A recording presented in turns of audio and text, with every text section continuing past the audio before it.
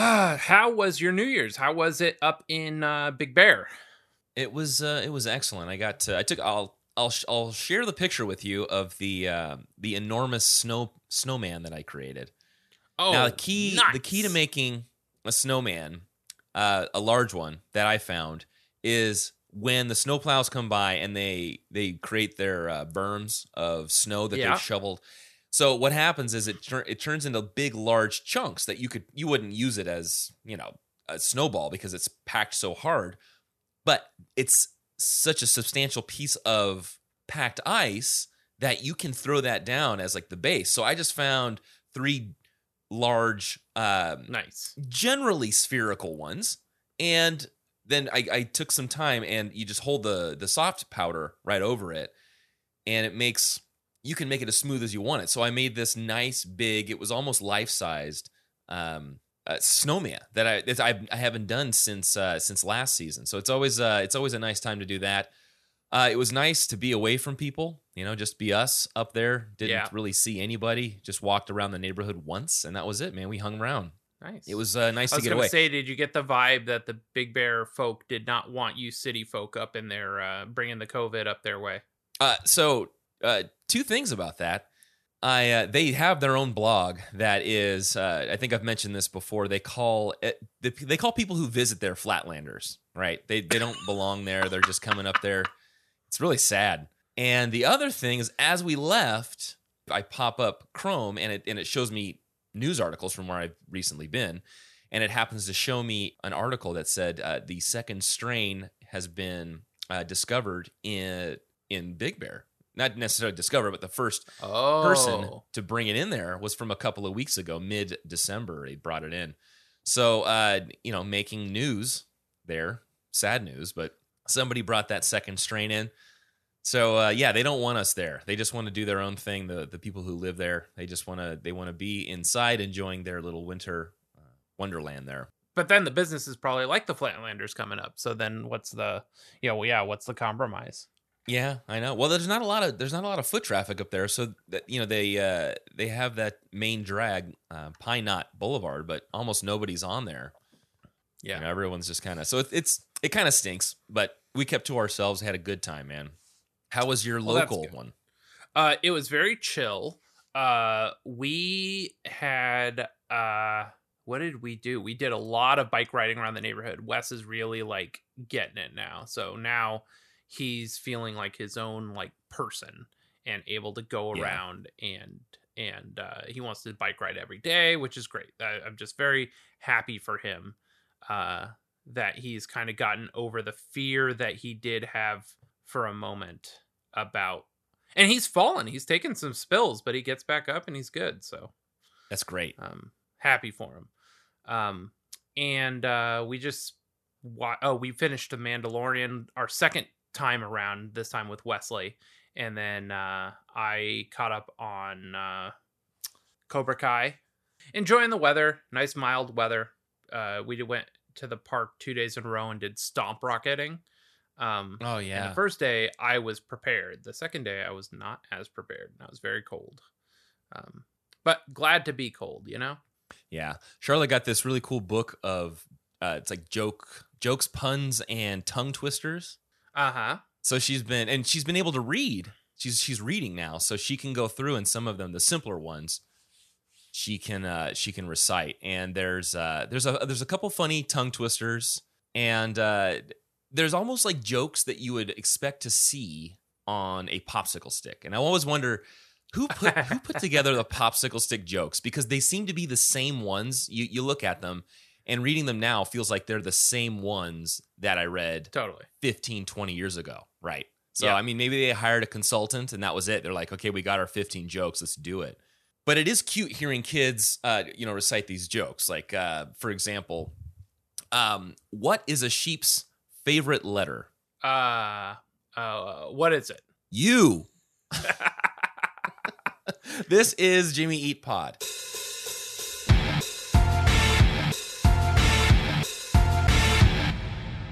Nice. I was like, ba? Is it B? Is it A? It works on a couple of levels. It does. It's terrific. So this is a song that we decided last minute. Oh, let's just do this one. I tweeted about it today. I said, let's just do this one like obscure B-side. And I didn't realize how obscure it was. This might be one of the most obscure Yeah. modern era Jimmy Eat World songs that there is, because it only appeared on the Japanese releases of Futures and Futures Deluxe. So it's insanely obscure. It also was available on that secret site. That if you put the CD into, so I'm assuming that's how I got the track, was through the secret site. But I did find a couple people on Song Meanings that had said, let's see who it was. It was Peter 8 Planet on August 30th, 2006 says, I have a different version for this song. Oh, because the lyrics on Song Meanings are just the lyrics for Hear You Me. This person says, I have a different version for this song. Well, actually, the lyrics, I got mine off the site after buying Futures. And then also Top on January 17, 2006 says, for anyone who's interested in an MP3 of the song, if you buy the Futures CD and you place it in your computer, it will give you access to the secret site where you can download this amongst other tracks and photos. So, proof that it was available on this secret site. I wish the secret site were cached somehow. Yeah, right. But and God, what a pain in the ass this song was to research. Yeah. And we were saying it jokingly just because of the title, You. I mean, how are you going to differentiate all the different uses of you? You'd have to sit there and put in all these like, well, get rid of this, subtract world you love, or are Oh, yeah. free I made a list of all the stuff me. was searching. Let me see. Yeah. What did I put? I put Jimmy Eat World, and then in quotes, you, and then I put minus love, minus here, minus now, minus with, minus look, minus carry, minus what, minus want, minus I. Yeah. And, just to get all those other songs out of the way. Right. Exactly. And we kind of knew that was going to be the case, but actually diving in and doing this was a completely different completely different beast. And I want to thank you, because it seems like you did a lot more finding than I did. I don't know if I went as far. I didn't even come across the Song Meanings. I need to get that link from you. Oh, okay. Yeah, I'm feeling pretty optimistic about having done the most research that is possibly available about this song ever on the internet is on this episode of this podcast. Yes. So this will be it. Yeah, I'm gonna have to find the Song Meanings link again, because I didn't copy and paste the link, but I'll pull it up while we're on here. Yeah, go ahead. But and, I wanted to say something. Yes. We've talked about Japanese versions, Japanese editions before. I don't know if we ever really explained why they're different, because seeing this, looking for this album on Discogs, and it wasn't very clear. You see the expanded edition or the extended edition, the enhanced editions, and there's abbreviations for them. This one happened to be, how was this one listed?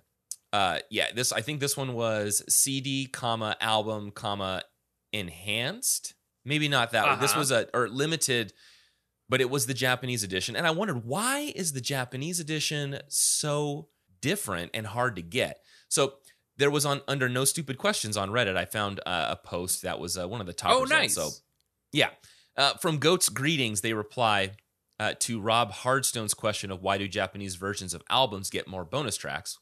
With, my understanding is that CD albums in Japan are sold by local retailers for about 30 to 60% more than they could be bought by consumers via import from the United States. The inclusion of a bonus track was developed to discourage Japanese consumers from buying on import, as they would then get less content. There is an added bonus in Japanese distributor being able, in some circumstances, to sell their version of the album to completionists in the United States. So it's like a double bonus. Yes, the people out here who are diehards are going to be, and I've done this too. I've purchased a couple of versions off of eBay where it was a Japanese only version. Somebody just, maybe they had an extra copy, they can make a few bucks. But it seems to benefit Japan in two ways, for their locals, and then also for the diehards who really want everything, the completionists. So that explains it. That's why it's so they're always so hard to find. It's just incentive for them to buy their version locally instead of buying the import version, which would have been our boring version. You know, it's funny. I think I came across that Reddit post in the last year or so because I was gonna like dance around that answer, but that's exactly what I read, I think. So that's perfect. Yeah. I remember when I was in Tokyo, a friend of mine, I think it was when an Eminem album was dropping, and a friend of mine was like, see if it's in the stores, because it was dropping like a week early in Japan. And already then I was like, in the stores? Because I think we were in Japan in 2013, 2014. And it just, like, going to a music store seems so weird to me. But they had it. This I found interesting. We talked about how many pressings of Futures, or of Bleed American there was last time. I think it was like 43 or something. Yeah. Not as many, but still a lot for Futures. You want to take a guess at how many it was? 27. 28. That was pretty good. And yeah, this is track 14 of 14 on that. And then 14 of 17 if you got the deluxe edition, which had the demos, which this included a demo. So we have a demo of You and the finished version of You, both of which only appear on, well, that's not true. The demo version actually ended up on a couple pressings of the Pain 7-inch single vinyl. Right. But the final version only ever appeared on the Japanese release of Futures. Yeah, it was 2X CD, album, deluxe, limited. That's it. All four of them. Yeah. We'll get into this later, but Gil Norton for sure. It's hard with these tracks. You always assume like, oh, it's probably a Gil track if it was finished in 4 Futures. But you never know that for sure, especially if it's like difficult to find any information about it. But we did find out today that for sure Gil Norton produced this track, and we'll get into why we know that. So the demo was produced at Jimmy Eat World's Unit 2, and I don't know which studio, but the whole thing was Futures proper was recorded at Cello in Hollywood, Harvey Moltz's house in Phoenix, in Tempe, which I assume means Jimmy Eat World studio, and then Ocean Way, which is again here in LA. Mm-hmm. The release date of the Japanese version of Futures was October 13th, 2004, and the release date for the dual disc Futures was March 23rd, 2005. And again, this is where it's like a week early in Japan. The American release date was October 19th, 2004 of Futures proper. Right. So again, where it comes out regular or a week early in Japan. Jim sings this one with I'm assuming Tom doing the lower register harmonies. Yeah, that's what I'm assuming. Which too. I have a ton of info about as well today. And it's an Interscope label. Oh, this website that I go to for the notable high notes and notable low notes actually had this track listed. Most of the places I researched stuff did not have this track listed. But I forget what website it is. Let me see if I can pull up in my links real quick. The Range Planet. That's the website, and it just has like every Jimmy Eat World song so far I've been able to find on there since I added it to my research. So notable high note is A4 and notable low note is D3. And the demo, which we can listen to in a little bit, actually has slightly different lyrics than the original version. And they never played it live. So outside of all of those little stats, we can get into either the lyrics or we can talk about the demo a little bit. What do you want to do? So, well, first we can listen to a bit of it and give the listeners a chance to hear what you and I both heard and separately had mentioned and agreed upon on our own, right? And then we come across this this understanding of where maybe the song originated and why it didn't end up on the final album. So we'll play this and then let them decide for themselves what it sounds like, and then we can get into that, because that's actually where I wanted to go next. Okay, so you want me to play the demo first? Let's play the demo, because the demo after the first verse just repeats the first verse again. Or after the first chorus just repeats the first verse again. So we'll at least have that context.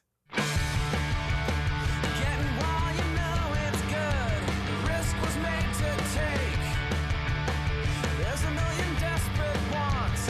Only it's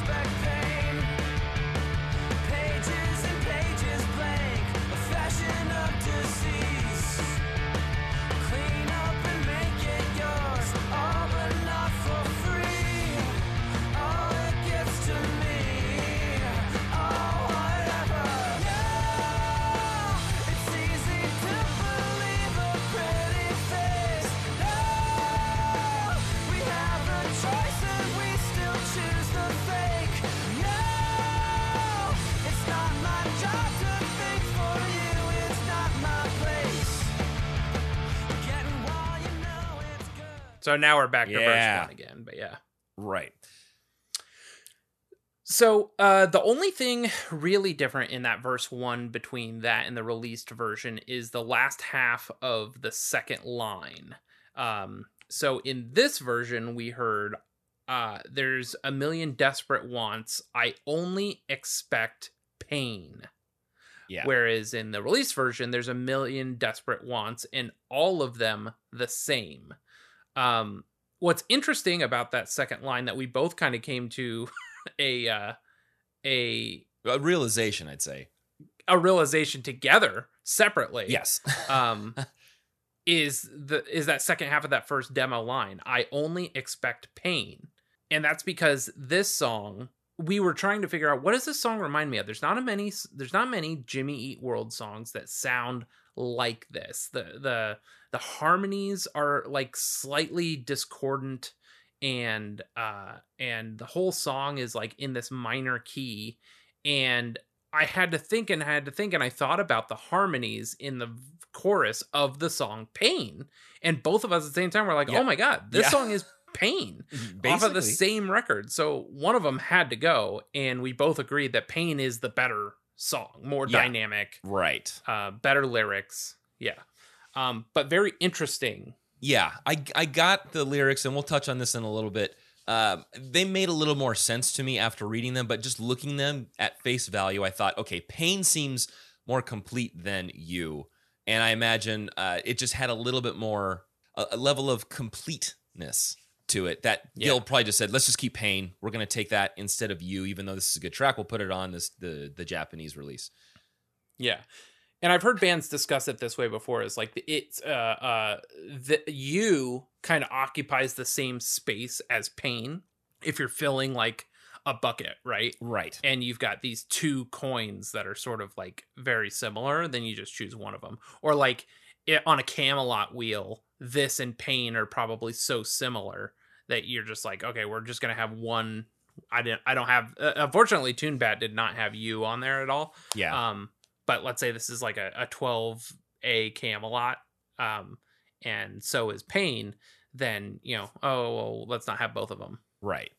Well, here's what I did. So I took Pain and I took You, and I first looked at, if you play them side by side, the timing isn't exact, but using an online BPM detector, just tapping through it, Pain is listed at 168 beats per minute.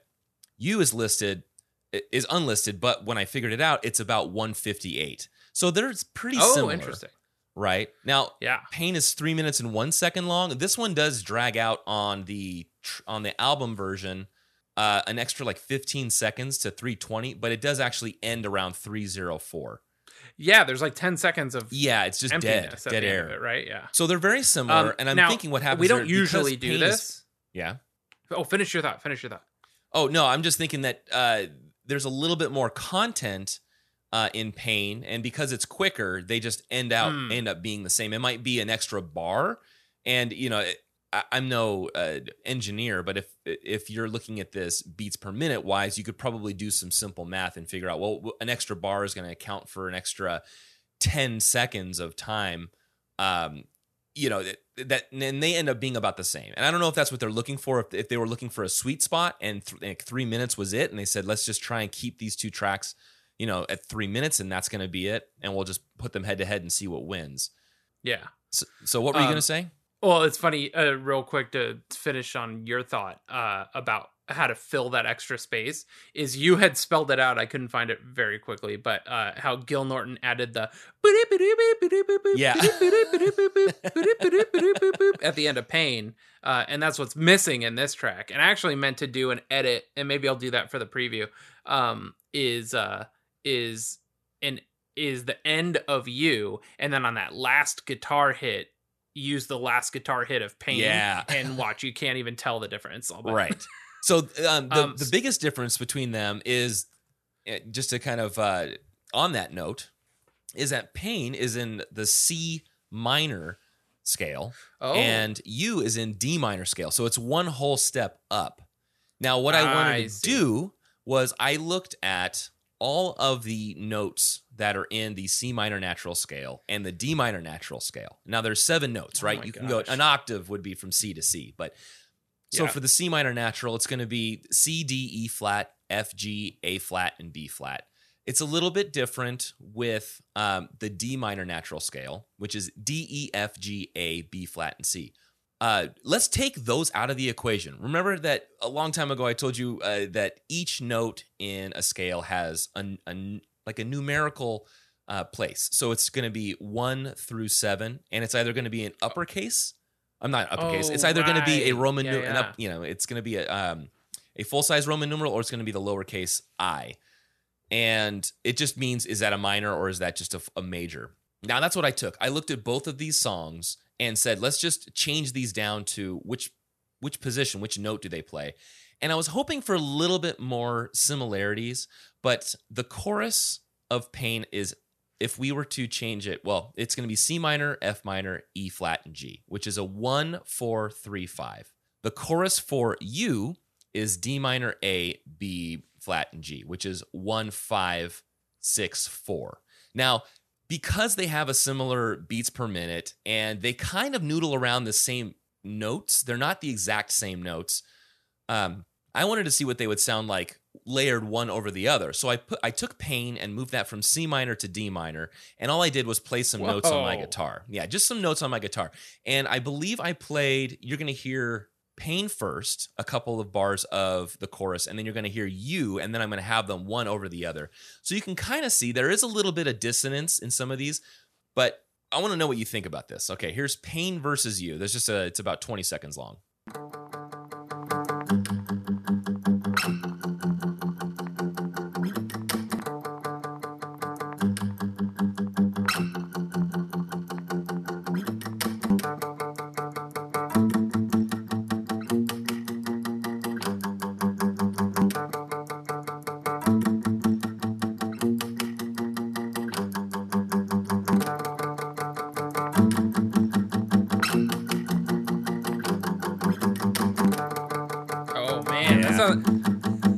You know what's cool though? Is that sounds like a Jimmy Eat World song, doesn't it? Yeah. It sounds like something that Tom and Jim would be doing vocally anyway. It's just like they're still in the same key, but one of them's doing a different kind of a vocal run, and there's a little bit of dissonance, but it sounds like, and I think it has to do with the way that Jimmy Eat World, first of all, the beats per minute, that they've picked. And the way that they play those notes, that day, it's just very, very Jimmy Eat World. Yeah, it did. To me, it sounded like something that could have either been a guitar melody or a vocal melody, but they are definitely very similar songs in the chorus. Yeah. So you did like the musician way of going about it, and we'll get more into that after we finish the lyrics. But since we're on this topic, I did the less musician-y thing and just threw both songs into Rave DJ. So if you want to open that up, that's the Rave DJ I did. And since we're on the topic, we can listen to Pain X You, a little bit of it, and hear how cool it sounds. And Rave DJ did pitch shift them together. Yeah. Now, did you do the version of Pain with the music video, or did you do the one where it was no video? No video. Good. That one came out. So you did Pain and You as well? Yep. That one came out so much better. All right. So this is Pain X You. Well, I'm interested in the one that you came up with and how they're different. Let's see if they are. I'm interested in how Rave DJ's algorithm treated these differently. Okay. Well, let's listen to yours a little bit and see how yours sounds. Yeah. This is David's Pain X You.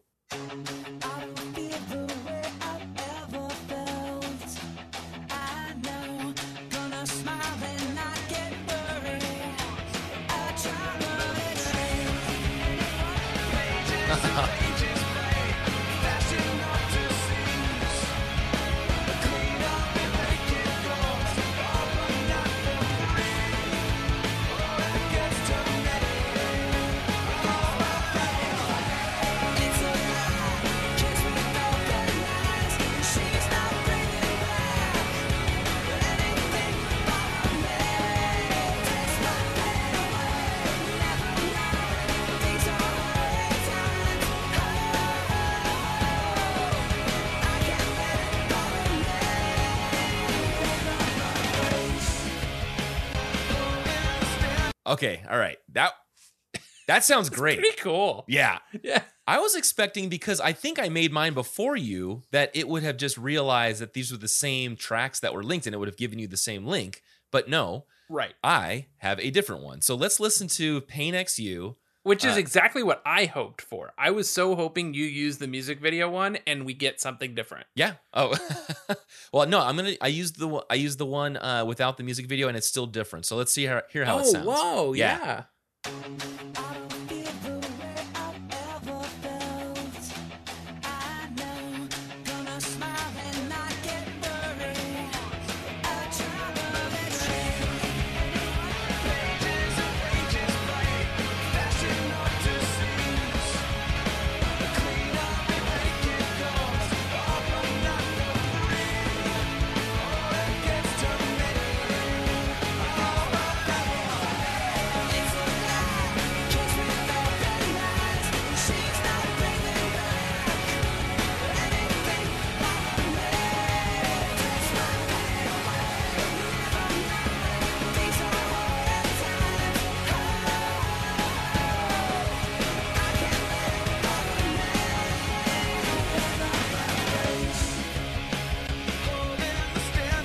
Is it a little different?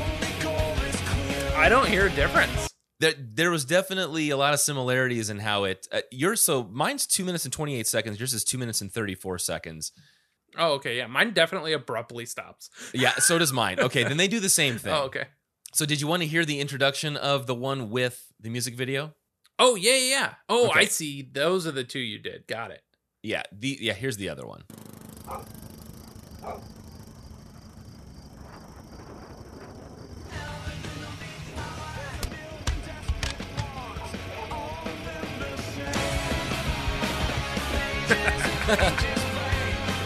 Starts with the guitar solo.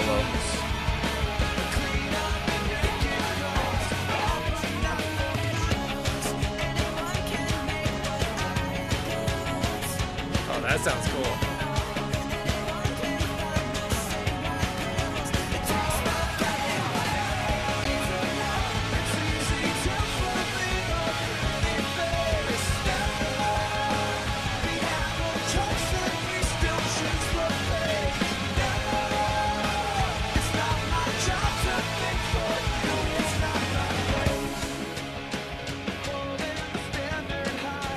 So it seems like it falls back into the same spot, right? Yeah, right?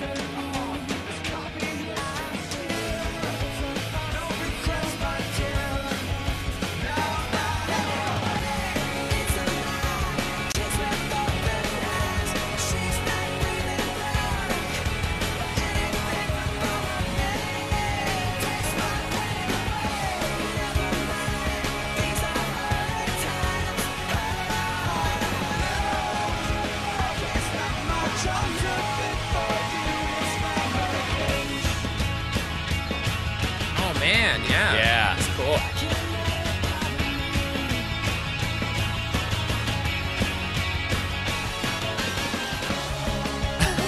Right when you expect the solo, it cuts out.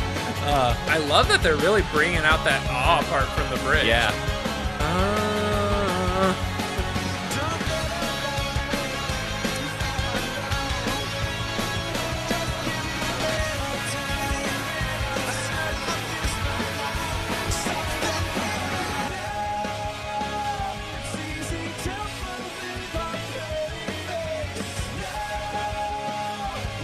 And then it's just going to cut.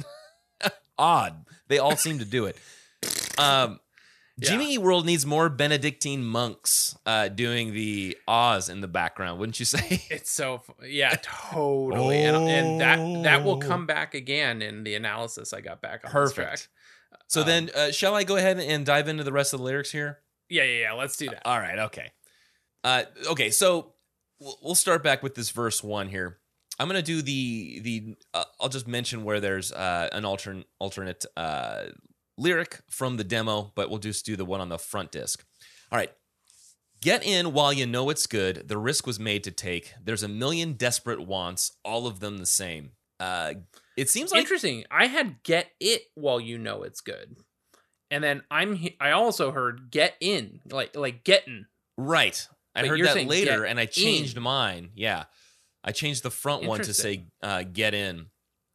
And get in. So it's not getting and it's not get it. It's get right. in. Well, you know it's good. And yeah, I think like that kind of means get in on this. Everybody wants some of the same thing. There's a million desperate wants. Everyone wants in. Do you want it too? I mean, they're all the same. They're all cookie cutters, right? And then pages and pages blank, the fashion of disease. Clean up and make it yours. Oh, but not for free. I like how they wrote that in the first line there, the fashion of disease. Couldn't you also read that as like the disease of fashion? Right. But now you're just changing it. You're swapping those. So it's like disease is almost is just as desirable as the fashion is. Correct. Right. And just by swapping those words, you still get the same idea. The fashion of disease isn't being one of the sheep here. Isn't that what's so desirable to you? Yeah. And now then it's like following social media influencers, right? Yeah, exactly. They're the disease. Yeah, and then they end off with 3 lines that kind of sell you. With those first, it's almost like the guy that's up on his soapbox trying to sell you his snake oil. And then the last line here is clean up and make it yours, oh, but not for free. Do something that's different. Step up, clean up, make it your own, but it's not going to come for free. You're going to pay a price. Yeah. And then I have listed here a little pre-chorus of, oh, it gets me, oh, it gets to me, oh, whatever. And I like, oh, whatever. I love that. Yeah. I really Oh, man. It's just, I could see him rolling his eyes as he's saying that lyric. Yeah. Playing it. Oh, it gets to me. Yeah, it gets to me. Oh, whatever. I'm over it, man. I don't care. I've already taken my steps. And this is where you and I also decided that there's a difference, right? There's a difference in the lyrics. I had originally put down no, but the name of the song is You, and I thought it was funny how there was no part of that title in the track lyrics. And then you start to listen to it closer, and then you listen to the demo version, and it seems like it's even more clear that he's saying that first line is you. Right. You. It's easy to believe a pretty face, which I think is intentional there. You, it's easy to believe a pretty face. The young and the beautiful are easily believed and followed. Yeah. Right? You don't want to follow the guy that's coming out from underneath the bridge looking like like a troll. They're not going to be the desirable ones. They're not going to be the ones in front of the camera that are going to be the ones that you want to follow. So I think that's intentional there, where it says you, and then it goes to say, no, we have a choice, and we still choose the fake. No, it's not my job to think for you. It's not my place. Mm-hmm. And I think that by them saying you first, it's getting their attention. It's easy to believe a pretty face, and then it's almost like, no, I'm not going to believe that. We have a choice, and we still choose the fake, right? So we still choose that the lies and deception. No, it's not my job to think for you. It's not my place. You got to do this on your own. Yeah. And what do you have? Landed on, and because all the lyric sites that had this song were you the whole time, and I'm like, yeah, of course, the song's called You, sure, whatever. But listening to it, you're like, I don't know if he's saying you, and so you listen to it, and okay, the first one sounds like you, the second one kind of sounds like you, and then the last one for sure sounds like no. Mm-hmm. So it's almost like there's like a crossfade of like enunciations. He doesn't want to give up on you. And then I settled on, okay, it's you, no. Like you, it's easy to believe a pretty face. You, we have a choice and we still choose the fake. No, it's not my job to think for you. It's not my place. So I was like, okay, I feel good about that. And then finally, the man who loves to hate our show, himself. Finally, it's my new thing to reach out to Zach on Twitter and just poke the beehive. I'm I'm like Thomas J. I'm trying to get the mood ring, right? And that's a deep cut My Girl reference for those in the know. I say, Zach, any cool stories about the Future's B-side You? Thanks. And he replied, not once, but twice. First time, he says, I always liked that one. I think I thought it should have been on the album.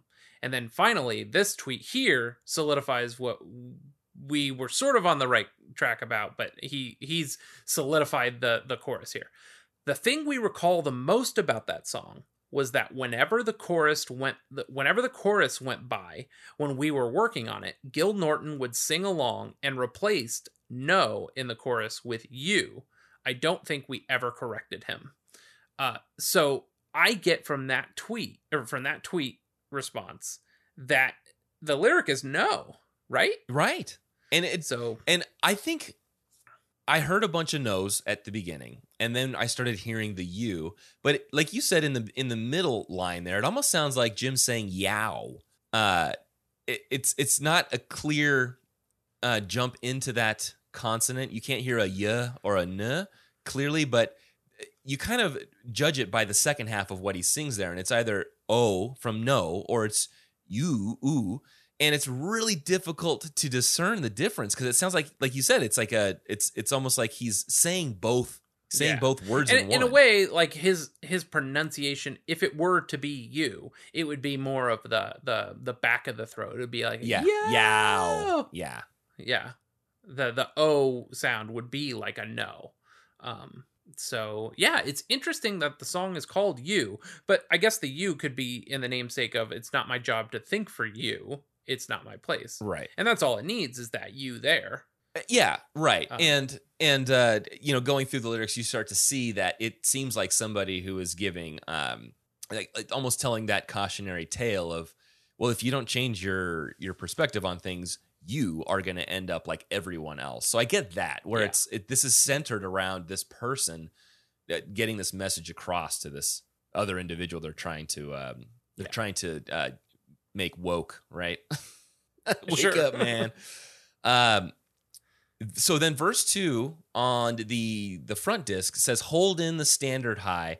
Our only goal is clear. Turn up or turn it off is copying this sincere. You should set a higher bar for yourself. Don't settle for the status quo.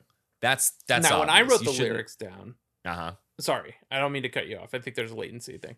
But when I wrote the lyrics down, I thought he said this copy is sincere. And then I saw on some like Portuguese website, they wrote is copying sincere. And then you had, what did you have? Is copying this sincere. Is copying this sincere. Should we go to that part and see what we hear? Sure. All right. So this is going to be on the regular version. So let me jump over there. And this is going to be in verse 2, which... It's a pretty quick song. I'd say like 40 seconds-ish. Yeah. Okay. Let's jump up here.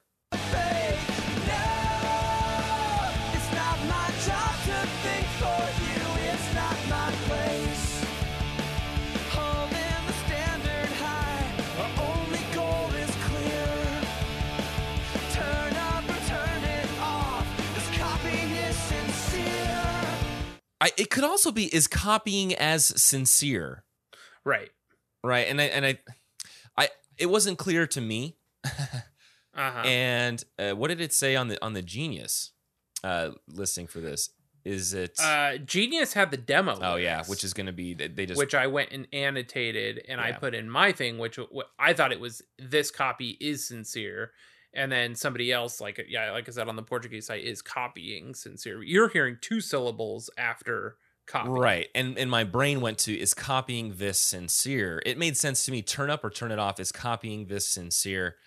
I didn't know. I almost feel like is copying sincere is the one that makes the most sense based on the sort of influencer fashion of disease type of rhetoric that we're thinking this song is on about. Well, let's give it one last listen here. I'm going to jump back and see if we can figure it out. Only goal is clear. Turn up or turn it off. This copying is sincere. It sounds like he finishes copying. Right. And I don't know. Could it also be? Would it make sense if you put copying? You know, you're copying to something. Is copying as sincere? I don't know. Unless we had this on an actual lyric sheet, it's really tough to say.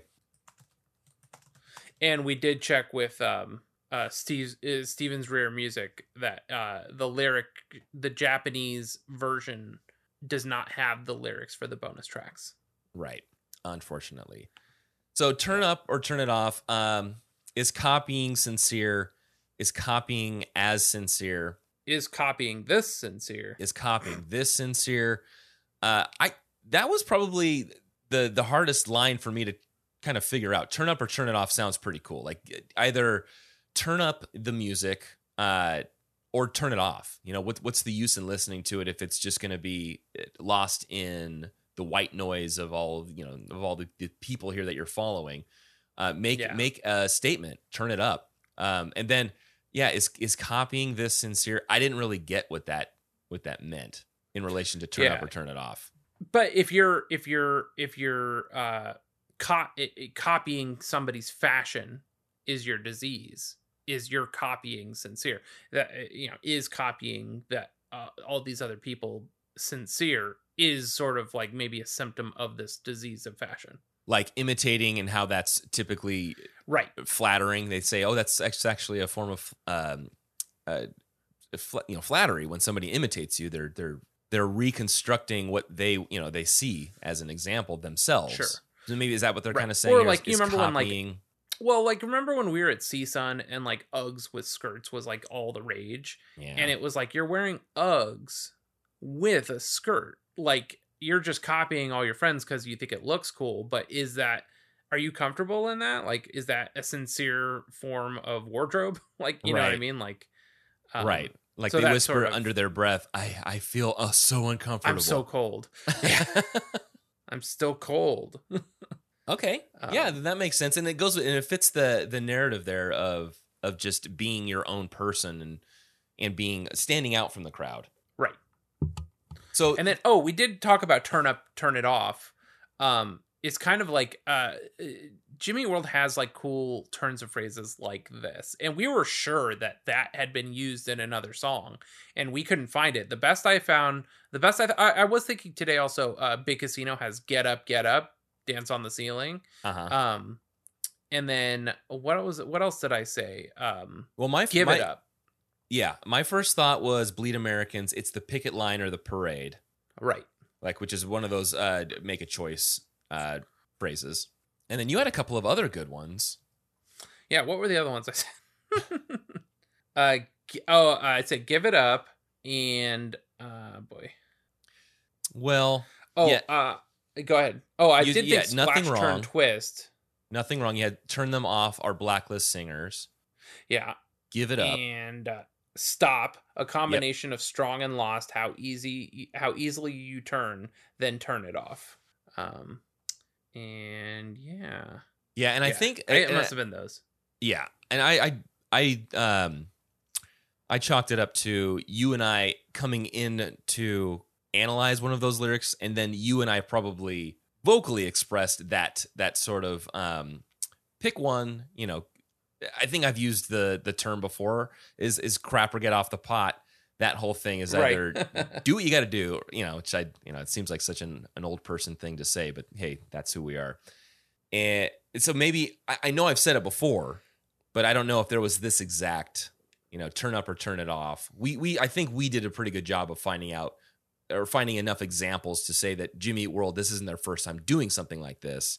Yeah. Which is, like, as you said, it's a cool turn of phrase. Yeah.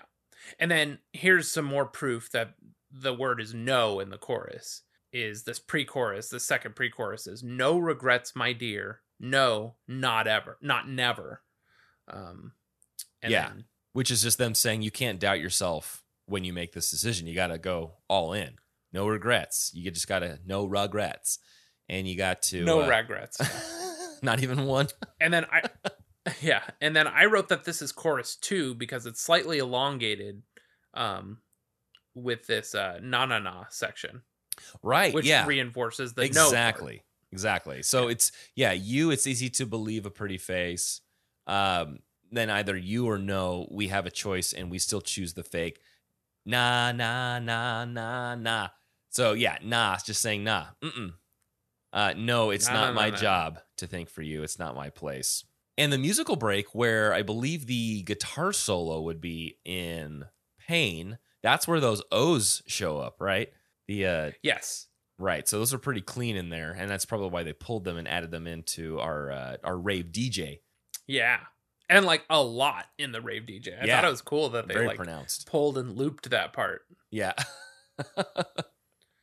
So Eh, I have some theories about the lyrics in this bridge Okay. of what was written on some lyric sites and then what was written on a different lyric site, which led me to think that the whole thing was actually different than both, but led me to maybe a different part. So what do Okay. you have for the bridge? And I'll read you what I have and then what I think it actually All might right. be. Here's what I heard and what I wrote down. Don't cut me out. I'm sorry. Don't cut me out. Oh, on my own. This little light is all I know. Just give me a little time. I swear I'll use my light for something better. So that's funny. The light portion was not on any site except for that one Portuguese site. And I was like, oh, it would make more sense for him to return to the light imagery. So that was what I thought it was maybe going to get to. I think you are correct. I think he says this little light is all I knew, and then goes back to it and says I'll use my light for something better. Yeah. I think that's the correct lyric. So I first wrote, this little fight is all I know. Just give me a little time. Give me a little time. I swear I'll use my life for something better. And lots of the lyric sites had life. Huh. But then one of the lyric sites had light. And I was like, but had this little light is all I know, but still kept life as the other second word. And I was like, no, if it's light there, then it should be light there. Right. Yeah. So I do this think little you're- light, but I'm going you to are use my correct. light. Okay. This little light of mine, Exactly. I'm That's what going I to said. use it for something better. The first half I put down, don't discount me and my choices. This little light of mine is what's been keeping me going and Yeah. all that I know. And then the second half of that is just wait and you'll see just how brightly I shine.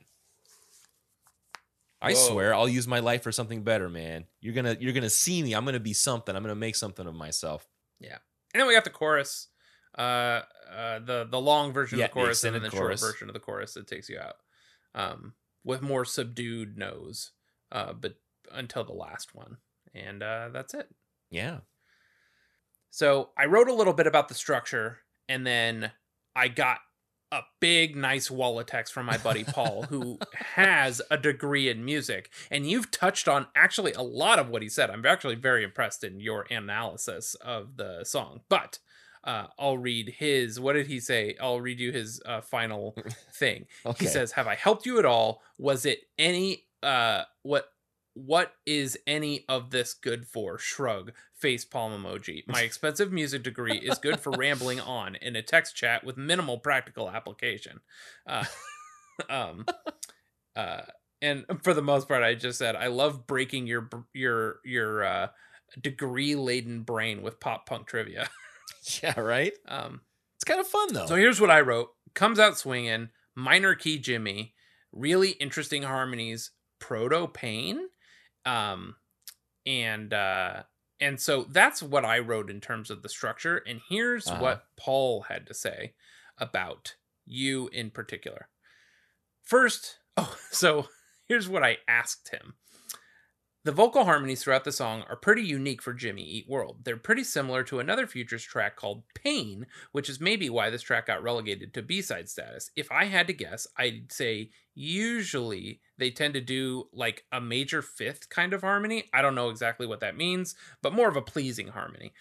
This is more of a pulling harmony. My guess is that this and Pain are in minor keys maybe, and these are like diminished harmonies. I guess I'm looking for the actual analysis of these and why they're so unique. And so here's his reaction. First, there's no such thing as a major fifth, but you are on the right track that most Jimmy Eat World tunes are in major keys. Major keys will still have minor chords in them, but the overall tonal center is major. Using the proper quality of chord, major, minor, diminished, dominant, in your song is referred to as diatonicism. In diatonic music, we follow the rules, and we aren't out to challenge people's ears. The big thing you're hearing in this song is its minor tonality. So it's one of those weird things where I know I'm hearing a song in a minor key, but I don't know why. And this explains it better than I ever could. Unlike a major scale, there are three types of minor scales: natural, harmonic, and melodic. This one changes based on whether you're ascending or descending. Songs in overtly minor keys are a lot less common in our musical landscape today. This song is in the key of D natural minor, which means its scale is D, E, F, G, A, B flat, C, which you went over. And I actually had to check Paul's notes. I was like, fuck, if Justin doesn't know what he's talking about. Paul goes on to say, each of those notes corresponds to a chord, and it follows a pattern of D minor, E diminished, F major, G minor, A minor, B flat major, C major. No one really uses diminished chords in modern music, so that E diminished usually ends up being a minor or an inverted C chord, C/E. Some of the neat ambiguity comes from the tension of the D minor to the G minor chords. Our ears are so used to that interval, but we are so not used to hearing them both being minor chords back to back.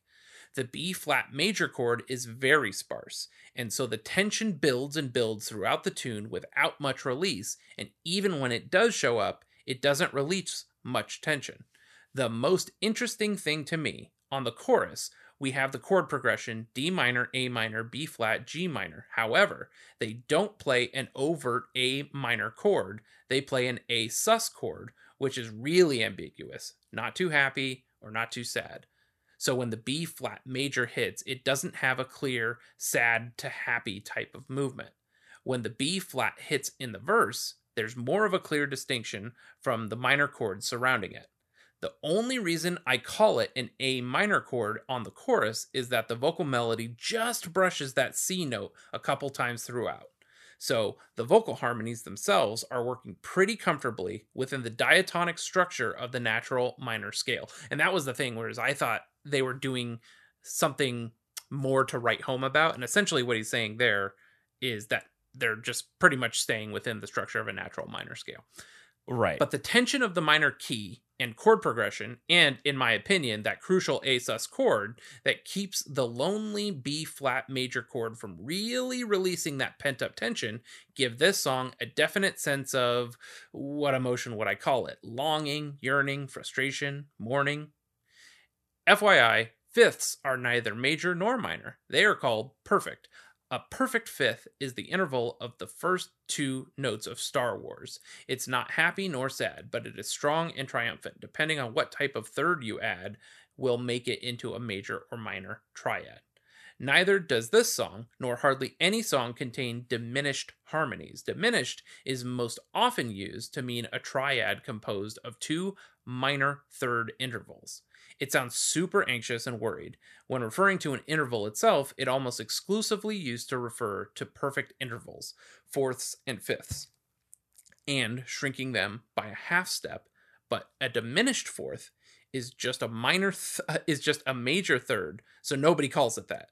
You would say a diminished fifth to refer to the most evil interval, the tritone. The tritone. The tritone is the perfect halfway point between octaves, but it's a terribly dark sound. It's actually quite ironic that the perfect middle sounds so imperfect. Medieval humor actually referred to it as the devil in music, or the devil's interval. Occasionally you'll get some real dark harmony, but in most stuff it's a combination of thirds, fourths, fifths, and sixths. And then we joke after I'm just like going gaga over his entire diatribe, I guess you would say. And then he goes on to say, one thing I will say about the chorus is that it uses the interval of a fourth slightly more frequently than Jimmy Eat World would normally.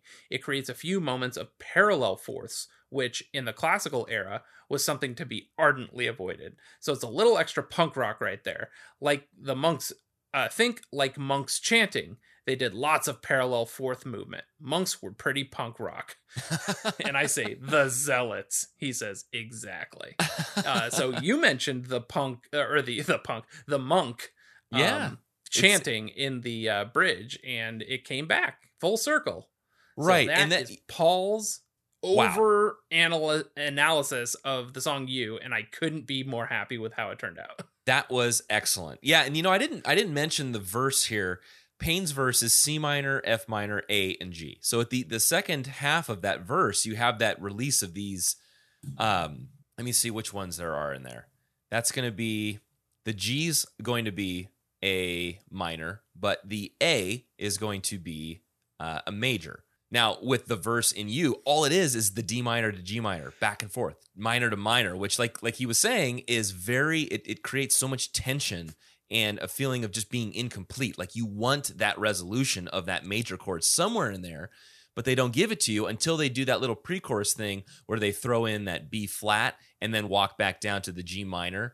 But it's just that there's so much minor in this, and that was really well put, man. I love it. Yeah, he did a great job. It's super fun because so Paul is a childhood friend of my wife, Susie's, and she joked about how much fun he would suck out of music when they were growing up because like she was like, don't you just listen to music to enjoy it? And he would just have nothing to say but lament about things. Now it's fun for me to go in, like I've gotten into discussions about like Blink-182 songs and be like, why is this song so weird? And he'll give me like all of the reasons that I've 100% forgotten now, but I'll save the thread for later so I can go back to it. But it's so fun to hear him so succinctly. There's a podcast called Punch Up the Jam that just ended actually. And they got this guy, Rob Moose, who is an orchestral arranger. He actually just worked with Phoebe Bridgers on this EP that she did. Of string arrangement versions of some of her tracks from Punisher, and he would come in and do a 5-minute segment and break down songs like Paul just did there. So I told Paul if he ever wants, and I told him, I was like, after breaking it down to me like that, I am definitely going to come to this well again, and you can always just record a voice note and we'll play it on the pod because it's so well done. And I don't, I'm reading his notations and trying to say them out loud. I had to write to him. I was like, so capital A lowercase m is A minor, right? So I hopefully I read all those correctly. Hopefully some people, I mean, this is like a go to school episode, man. Yeah, this is. Yeah, there's a lot of technical parts of this, but you bring to this the less technical part. And not necessarily like you're not a technical person when it comes to music. You come to it from the person listening to the song and saying, well, why is this so compelling? And then we get the explanation and you understand the explanation. So I think you round this out really well and bring us right back around and just say, this is why it sounds, so dissonant here, or why this sounds so, I don't know, incomplete. So, yeah, it is a go-to-school episode, but I still feel like it's pretty well-rounded. Oh, totally. What other track notes do you have? Really, that was it, man. The intro totally reminds me of No One Else by Weezer. It's not the same chords, but it's just... here, let me just Let's play hear it real quick. I don't, yeah. So here, let me play the beginning of You real quick to give you a taste. And then here is No One Else. And all it is, it's a different key, it's a different tempo, but just the way that with the drums coming in there at the beginning, just reminded me of No One Else. So good feeling there. That's it, man. That's all I got. Tight. I have a couple other things. So while this was on the Japanese release, it was not on the promo cassette, which I just happened to see on Discog. So I was like, oh, I wonder if it was on this promo cassette, which I think was like a pre-release for radio stations and stuff like that. This was usually track 2 of 3 on the Pain 7-inch. And what was it on there with? What is this? I'm getting guff from my Discogs link. The When I Want demo. So it would be Pain, You demo, and When I Want demo. Which I thought was interesting that they released the demo versions to the States on a 7-inch. It's still cool. But yeah. And then, track 14. Oh, here's a little information about what bonus tracks were released for Futures. Bonus tracks were added to various versions. Shame on the vinyl and European CD versions. Shame, When I Want, and You on the Japanese edition. A deluxe edition of the album was released showcasing the album's songs in demo form. The UK deluxe included Shame and When I Want, and demo versions of both of them as bonus tracks, while the Japanese version featured Shame, When I Want You demos of these 3 tracks, alongside Sparkle, an acoustic version of Work, and a cover of The Concept by Teenage Fan Club, which we'll do at some point. And then I thought this would be fun. Because this was such a pain in the ass to search, I made a list of all of the You songs that Jimmy Eat World have in their catalog. Since this is the You episode, might as well cull all of the You songs in one place. Are you ready for them? Hit me. Look at You from 1, 2, 3, 4. Believe in What You Want, Clarity. What Would I Say to You Now from the Singles album. Hear You Me from Bleed American. If You Don't, Bleed American. The World You Love, Futures. Carry You, Chase This Light. You and I, cover, which is a cover, and also included on the deluxe edition of Invented. I Will Steal You Back, Damage. How Do You Have Me, Damage. You Were Good, Damage. You With Me, Integrity Blues. You Are Free, Integrity Blues. And then You, from Future's Japanese release. So that's a lot of You songs, most from Damage. Yeah, the adult breakup record.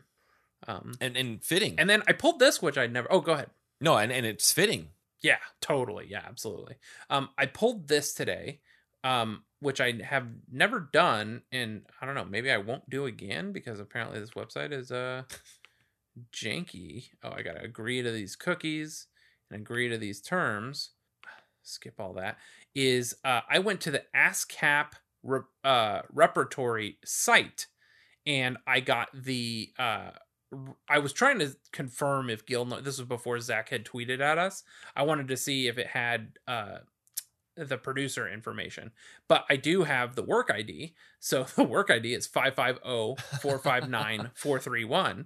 And the writers are Adkins, James Christopher, Birch, Richard E., Lind, Zachary Michael, Linton, Thomas Darrell, all ASCAP.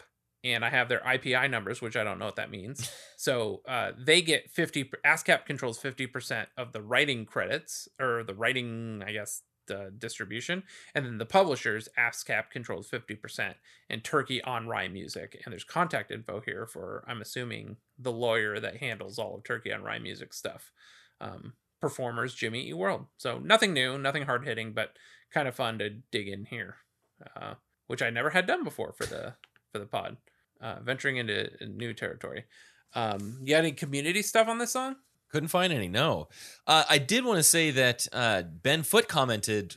He kind of followed up on a couple of those comments that this is his favorite B-side. Is that what he said? That yes, that's right. He commented on the thread with Zach in it. You had seen a couple YouTube comments, right? Yes. Let me jump over to that. So if I go to while you ahead. search for that, I'll comment the 2018 Futures Survivor had this tied for third for the B-sides. And then 2017 Futures Survivor, it was in 14th place. Both cases, there was not a single comment on the song. So I opened up every Survivor post for both survivors just to see if anybody lamented that you got knocked out. No one cared. It's just there's not a lot of there. Let's see. Okay, this was I found the comments on Isaac Caro Brunet. That account was that was the one that you linked me to, and it's Jimmy Eat World Futures 14U. I think it's the only version on YouTube. Yeah. Esta canción es dedicada por todos los que les gusta esta banda. So it's dedicated to everyone who likes this band. And they did mention that's the Futures Import Bonus Tracks Disc 1. And Car Simplified a year ago. Such a good song. I am glad I have the 2 CD version of the album with this and its demo version on it. So once you sent me that and I saw that information, I thought, let's just go over to Car Simplified and ask them if they could share it with us. And you were able to find it, I think he said he had added it to the group share or the secret share. And then, I don't know if you found it in our share. Either way, we were able to find both tracks. Yes. So I was happy to hear the demo version and how different it was. And what else? Oh, and then Metaluke asked 7 years ago, is this a cover or did they write this song? And Car Simplified One day ago responded, they wrote this one. Just a day ago. I think I upvoted that, or Okay. I thumbs up it. Yeah. Yeah, and then Drowning in Tea said, I wonder why this is a bonus track. It should be on the album, in my opinion. A lot of that. This is so good. Is there a better quality version of this anywhere? Yeah, we got some. We got people that can deliver. Jove Dead 96. Why didn't they put this on Futures? And then Stephen Gaines, the Big Red Baiter. I don't know if I agree with this. Should have put this one on instead of Polaris or Night Drive. Oh, I think a lot of people would. Oh yeah, they'd be pissed. Disagree. After listening to Polaris, I would strongly disagree with that. Yeah. Well, Justin, we've come to the end of another episode. We've no covers of this song. The closest we got was you covering it to do that little thing. Yeah. We had a fun rave DJ moment. I did want to follow up. Zach Lind was on the Going Off Track podcast. And there were a couple notes that I wrote down here. One was in his sophomore year with Kevin Lane, maybe this guy Theo and this guy Trey, he played in a band called No Longer Plaid. Which he recommended he compared to being a punk rock REM. Now, I do believe we came up with No Longer Plaid in our semi-unwritten history of Jimmy Eat World episode, or at least have it written down somewhere. And then Tom came to play with Trey and Kevin, so that guy Theo maybe sort of fizzled out. And then Trey, who was the bass player, left to be in like a real touring band. So then Tom and Zach just called Jim to join their band. And so I don't really know what happened with Kevin Lane. But that was kind of the beginning of Jimmy Eat World, and that happened in the middle of their senior year. And then the song Invented is actually mostly Jim on the drums, because Jim Zach talks about usually when Jim demos out a song, he kind of has all the parts done. Right. And a lot of times they'll rework them. And Zach was saying on Invented, it was kind of perfect as is. So Zach sort of comes in on the bridge, but the rest of it's pretty much Jim. This was kind of cool. Jim was stuck on the chorus melody for Pretty Grids. So Zach actually wrote that chorus melody, which I thought was kind of cool. So yeah, some cool little tidbits on that Going Off Track interview. The live streams are being pre-recorded, and they're already done. They already have them in the can. So we kind of thought that, but he confirmed that on the podcast. And then lastly, I did want to welcome, I think we had one new patron last week, Jediah, and now we have Kimberly this week. So 2 new patrons in the last couple weeks. So that's exciting. Thank you for supporting the show. And that is all I have. Anything else for you, Justin?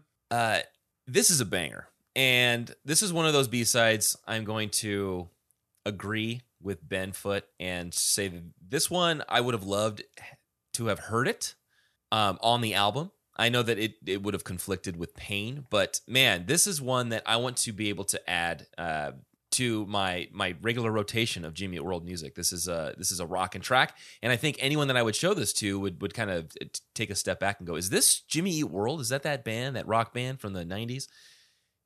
Just because this is a well done song and very fleshed out, and I'm glad we got to listen to both versions of it. Yes. What do you think of it? I concur. I went to play it and I was like, oh my God, I remember this song. I just had not listened to it in years. And now I won't be mad if it pops up, and man, well, I know a lot about it now. So yeah. I'm excited to have relearned about it. That's all she wrote. So unless you have anything else, Justin, I just hope you'll join me in wishing everybody a happy new year, and hope that in 2021 everybody continues to be excellent to each other. And party on, dudes.